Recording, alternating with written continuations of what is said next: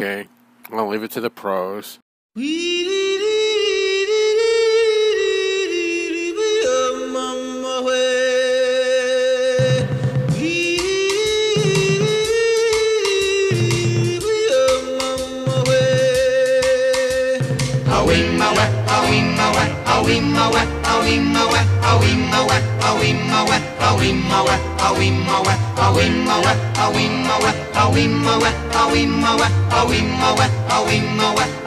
And boy, do I feel like dancing. So I dare you all not to do the same. Gotta cut loose, foot loose, kick off the Sunday shoes. Please, Louise, pull me up from my leave. Jack, get back, come on before we crack. Lose, don't lose, everybody cut foot loose.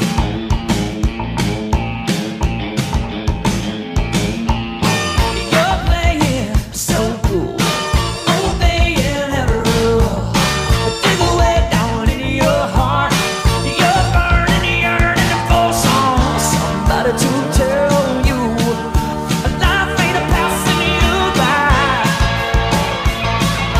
And remember, whatever she tells you. Baby, remember what you told me.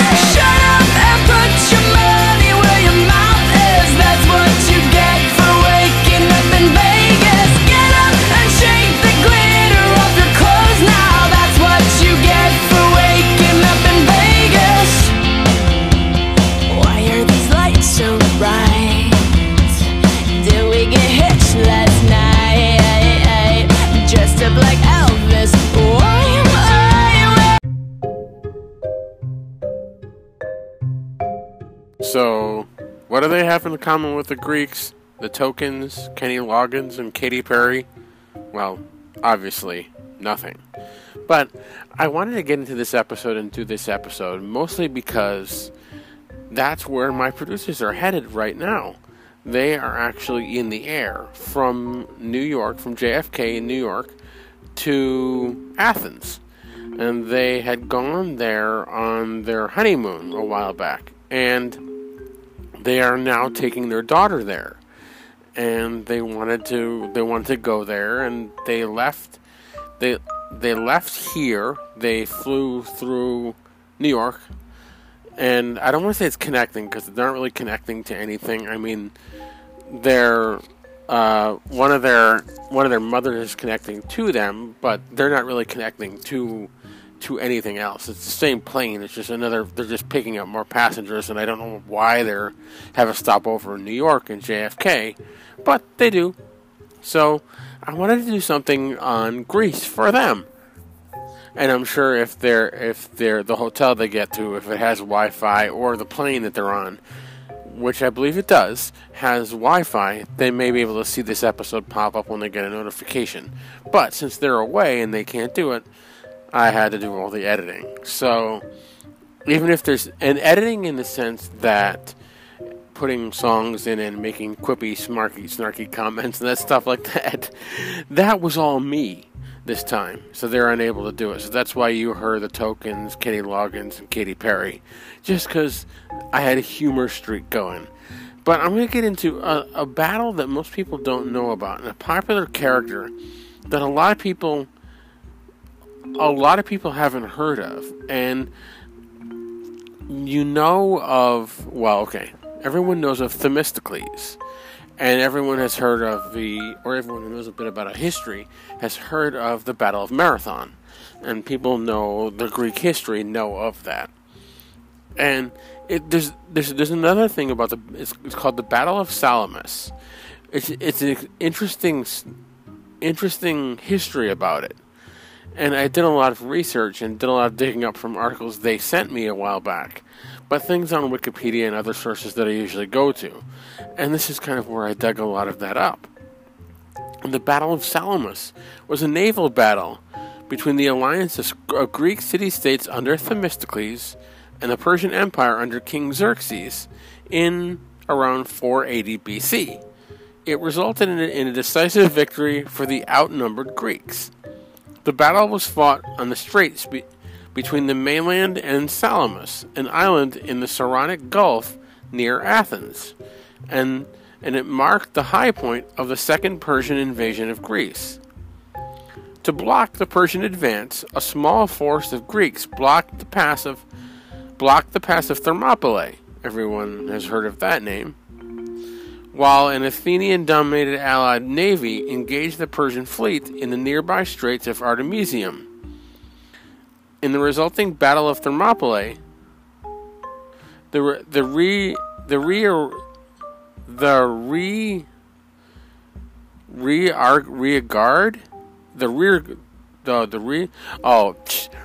guard. Why am I staring at that word going, how do you pronounce that? It's rear guard. In the resulting Battle of Thermopylae, the rear guard of the Greek force was annihilated, while the Battle of Artemisium, the Greeks suffered heavy losses and retreated after the loss at Thermopylae. This allowed the Persians to conquer Phocis, Boeotia, Attica, and Euboea. The allies prepared to defend the Isthmus of Corinth while the fleet was withdrawn to nearby Salamis Island.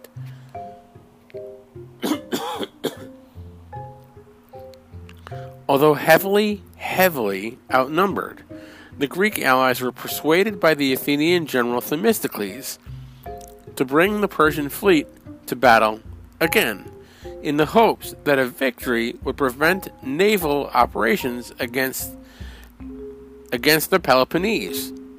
Persian King Xerxes was also eager for a decisive battle. As a result of subterfuge on the part of Themistocles, which included a message directly sent to Xerxes, letting him know that much of the Greek fleet was stationed at Salamis. The Persian navy rowed into the Straits of Salamis and tried to block both entrances.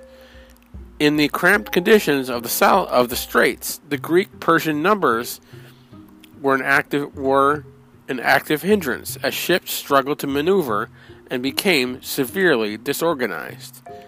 Seizing the opportunity, the Greek fleet formed and scored a decisive victory.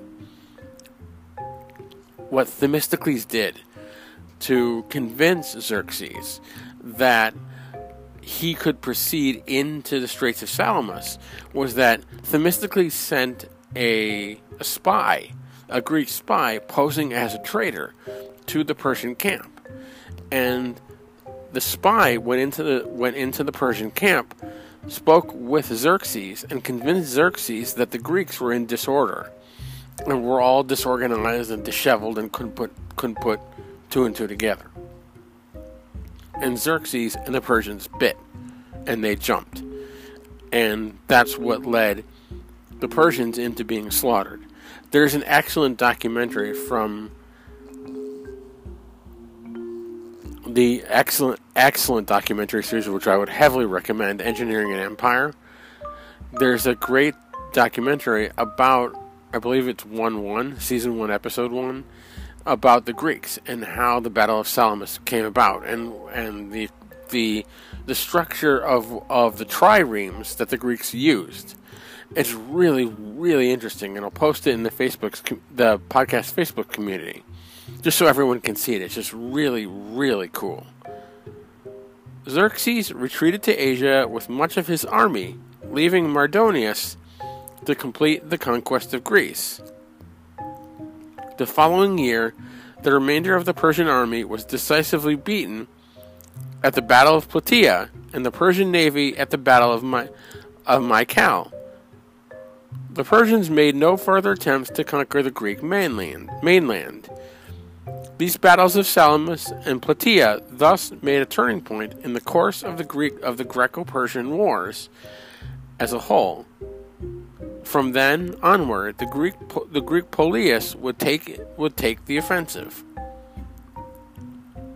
A little bit of a historical background from what I know and from my notes and from Wikipedia as well. The Greek city-states of Athens and Eretria had supported the unsuccessful Ionian revolt against the Persian Empire of Darius I in 499 to 494 BC, led by the satrap of of Miletus, Aristog. I'm going to try this. Aristogras. Sorry, I was looking at them going, I'm going to try to pronounce that. So sorry for butchering it, which I probably did. The Persian Empire was still relatively young and prone to revolts amongst its subject people. Moreover, Darius was a usurper and had spent considerable time in extinguishing revolts against his rule. The Ionian revolt threatened the integrity of his empire, and Darius thus vowed to punish those involved. Darius also saw the opportunity to expand his empire into the fractious world of ancient Greece. A preliminary expedition under Mardonius in 492 BC to ensure the land approaches to Greece ended with the conquest of Thrace and forced Macedon to become a client kingdom of Persia. In 491 BC, Darius sent emissaries to all the Greek city-states, asking for a gift of earth and water, quote, in token of their submission to him, having had a demonstration of his power in the previous year. The majority of the Greek city-states duly obliged. In Athens, however, the ambassadors were put on trial and then executed.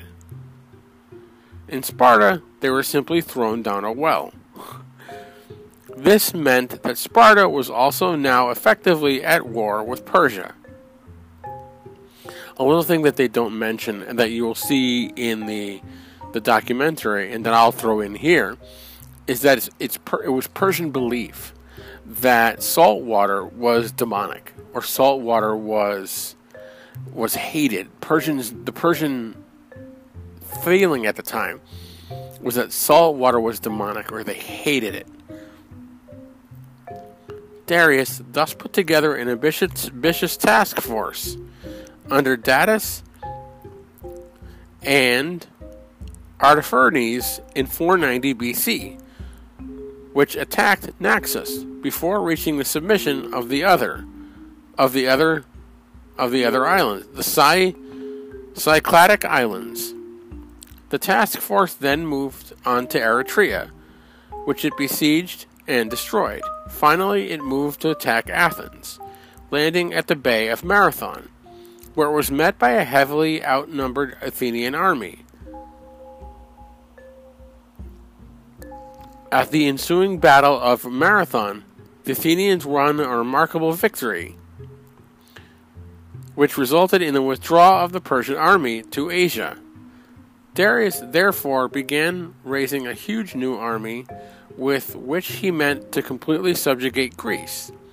However, in 486 BC, his Egyptian subjects revolted, indefinitely postponing any Greek expedition. Darius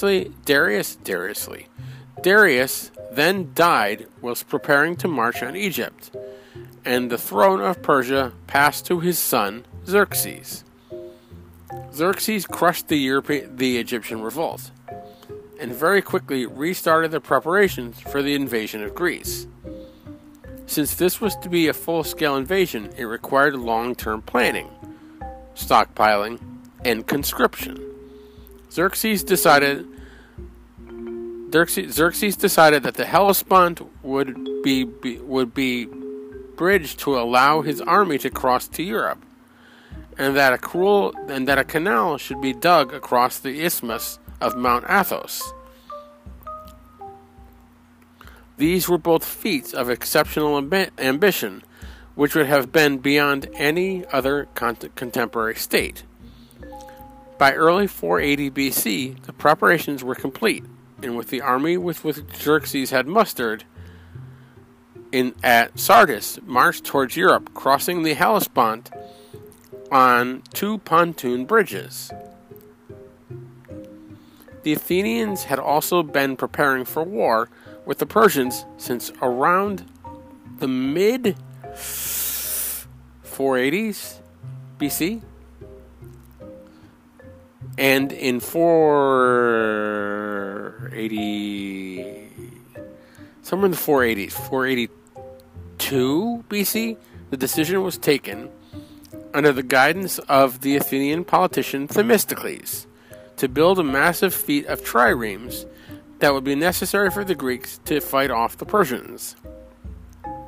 However, the Athenians did not have the manpower to fight on land and sea simultaneously, and therefore combating the Persians would require an alliance of Greek city-states. In 481 BC, Xerxes sent ambassadors around Greece asking for earth and water, but made the very deliberate omission of Athens and Sparta. Support thus began to coalesce around these two leading states. A congress of city-states met at Corinth in the late autumn of 481, and the Confederate Alliance of Greek city-states was formed. It had the power to send envoys asking for assistance and to dispatch troops from the member states to defense points after joint consultation. This was remarkable for the disjointed Greek world, especially since many of the city-states in attendance were still technically at war with each other.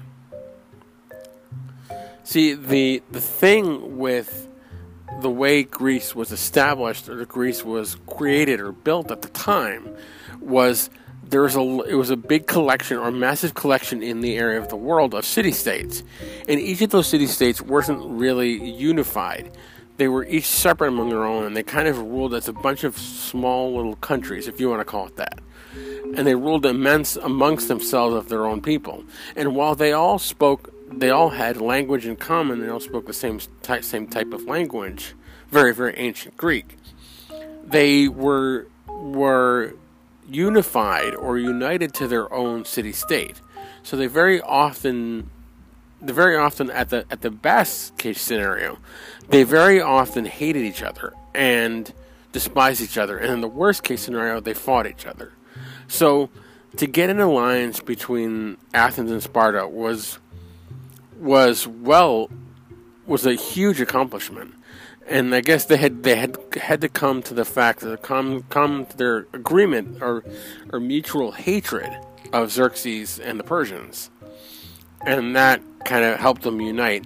And I guess both Athens and Sparta realized that separately we're not going to be able to fight these guys or fight them as well as we want, but together, if we unite, we can take them down.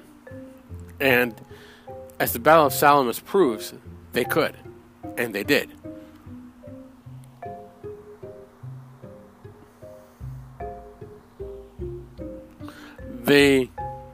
It had the power, and it did to send the envoys, as you've just heard. Initially, the Congress agreed to defend the narrow valley of Tempe, on the borders of Thessaly, and thereby block Xerxes' advance. However, once there, they were warned by Alexander I of Macedon that the valley could be bypassed, though through the pass by the modern village of Sarantaporo, and that the army of Xerxes was overwhelming, so the Greeks retreated. Shortly afterwards, they received the news that Xerxes had crossed the Hellespont. A second strategy was therefore adopted by the Allies. The route to southern Greece would require the army of Xerxes to travel through the very narrow pass of Thermopylae. This could be easily blocked by the Greek hoplites, despite the overwhelming numbers of the Persians. Furthermore, to prevent the Persians bypassing Thermopylae by sea, the Athenian and allied navies could block the Straits of Artemisium. This dual strategy was adopted by the Congress. However, the Peloponnesian cities made fallback plans to defend the Isthmus of Corinth, should it come to that, whilst the women and children of Athens had been evacuated en masse to the Peloponnesian city of Trozen. There's no H there, it's Trozen. Famously, the much smaller Greek army, much smaller as everyone who's seen the movies 300 and knows history, The much smaller Greek army held the pass of Thermopylae against the Persians for 3 days before being outflanked by a mountain path. Much of the Greek army retreated before the Spartans and Thespians, who had continued to block the pass, were surrounded and killed. The simultaneous Battle of Artemisium was up to that point a stalemate. However, when the news of Thermopylae had reached them, the Allied fleet also retreated, since holding the Straits of Artemisium was now a moot point. The Allied fleet now rode from Artemisium to Salamis to assist with the final evacuation of Athens. En route, Themistocles left inscriptions addressed to the Ionian Greek crews of the Persian fleet on all springs of water that they might stop at, asking them to defect to the Allied cause. Following Thermopylae, the Persian army proceeded to burn and sack the Boeotian cities that had not surrendered, Plataea and Thespiae, before marching on the now evacuated city of Athens. The Allies, mostly Peloponnesians, prepared to defend the Isthmus of Corinth, demolishing the single road that led through it and building a wall across it. The strategy, however, was flawed. Unless the Allied fleet was able to prevent the Persian fleet from transporting troops across the Saronic Gulf, in a council of war called once the evacuation of Athens was complete, the Corinthian naval commander argued the fleet should assemble off the coast of the Isthmus in order to achieve such a blockade. However, Themistocles argued in favor of an offensive strategy, aimed at decisively destroying the Persians' naval superiority. He drew on the lessons of Artemisium, pointing out that battle in close conditions works to our advantage. He eventually won through, and the Allied navy remained off the coast of Salamis. The timeline for Salamis is difficult to establish with any real certainty. Herodotus presents the battle as though it occurred directly after the capture of Athens, but nowhere explicitly states as much. If Thermopylae and Artemisium occurred in September, then this may be the case, but it's probably more likely that the Persians spent 2 or 3 weeks capturing Athens, refitting the fleet, and resupplying. Clearly, though, at some point after capturing Athens, Xerxes held a council of war with the Persian fleet. Herodotus says this occurred at Phalerum. Artemisia, queen of Halicarnassus. Yeah, I'm going to butcher that if I try to pronounce it, so I'll just spell it like I just did. And commander of its naval squadron in Xerxes' fleet, tried to convince him to wait for the Allies to surrender, believing that battle in the Straits of Salamis was an unnecessary risk. Nevertheless, Xerxes and his chief advisor, Mardonius, pressed for an attack. It is difficult to explain exactly what eventually brought about the battle, assuming that neither side simply attacked without forethought. Clearly, though, at some point just before the battle, new information began to reach Xerxes of rifts in the Allied command, the spy that Themistocles had sent.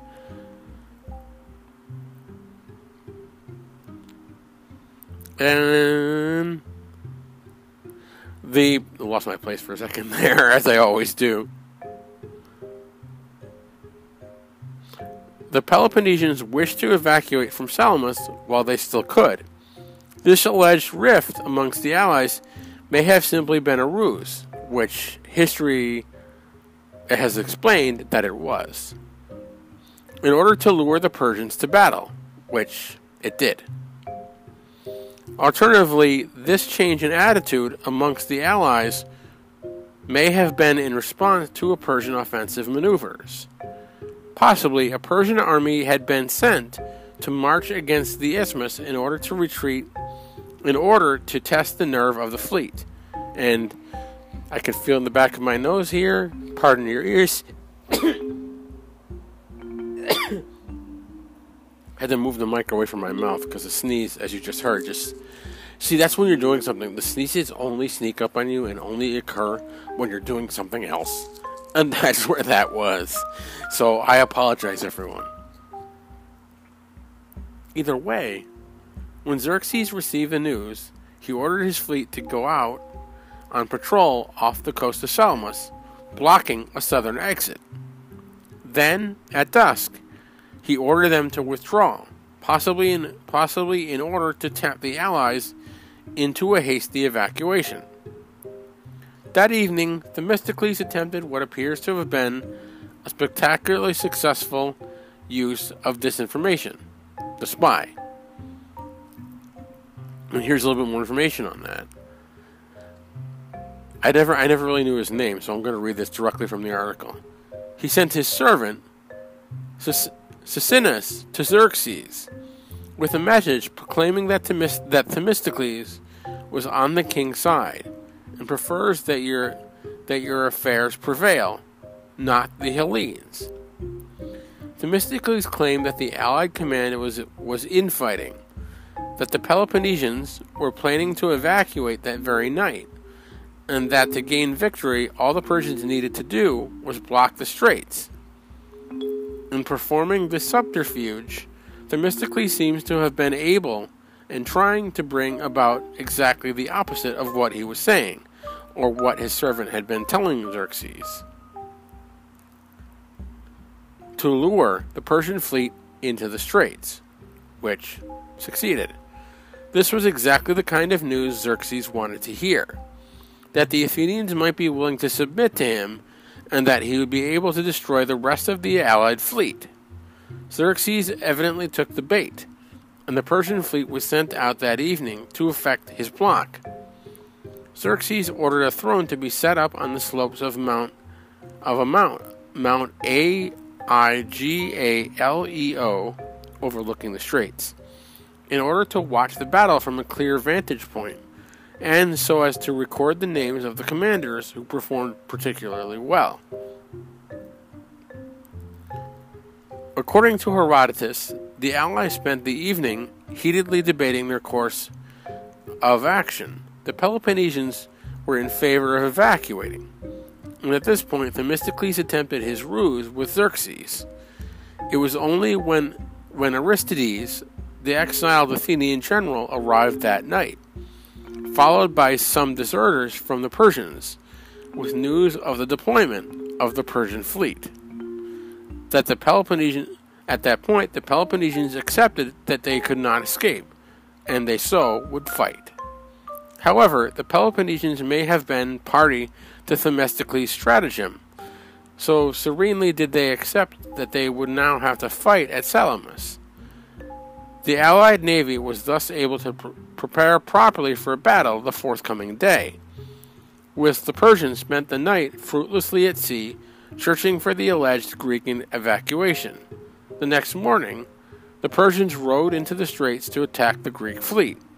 It is not clear when, why, or how this decision was made, but it is clear that they did take the battle to the Allies. So, as you heard, Themistocles laid the trap, and Xerxes bit. He jumped. He completely completely attacked them. Just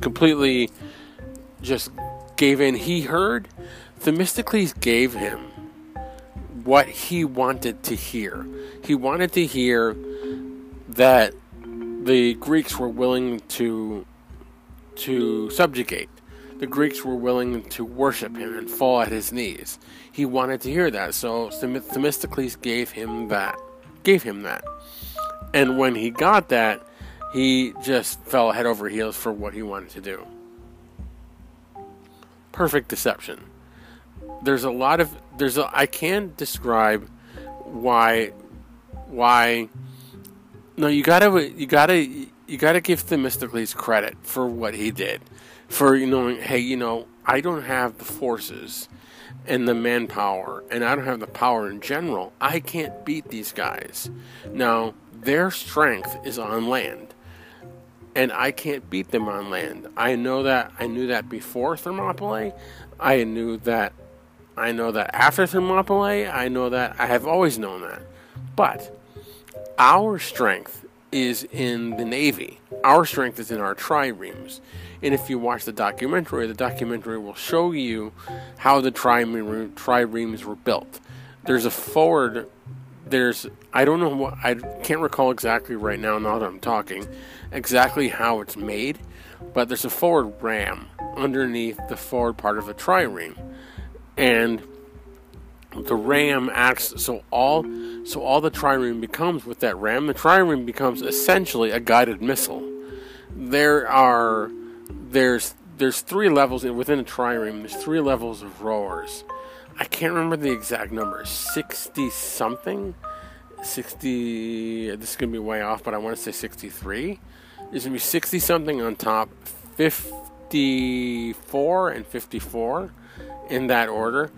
And the rowers on the bottom, their oar ports were only, I believe, 18 inches above the waterline. And that's enough to freak anyone out. But when you're trying to conquer the most dominating power in the world, and you're going to succeed by any means necessary, you're gonna take whatever you can get. Hey, I'm only 18 inches above the water. Sweet. I'll take it. I'll go with whatever means necessary. There's a lot of information. There's a lot of really, really cool information on this. And it's just really, really, really awesome.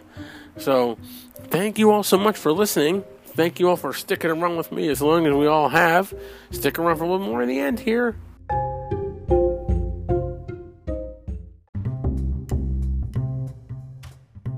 Want to check out the most amazing adventure into sports and athletic movies anywhere and everywhere?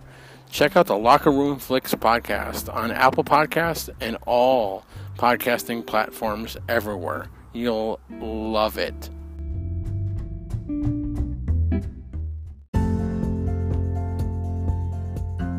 Want to check out the best travel vlogger and videos anywhere?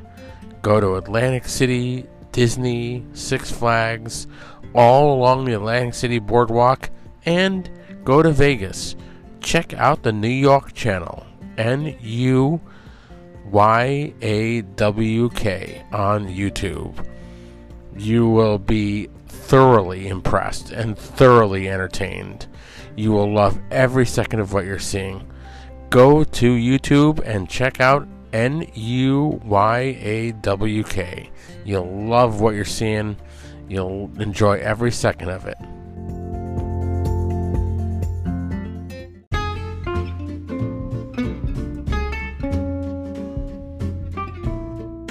Want to check out the best podcast and best YouTube channel out there?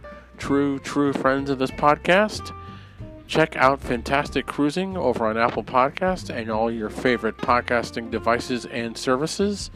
Give them a 5-star review. Head on over to YouTube. Look up Fantastic Studios. Give them a 5-star review and give them comments. They'll love that to death. They are the greatest podcast out there. Give them a shout out.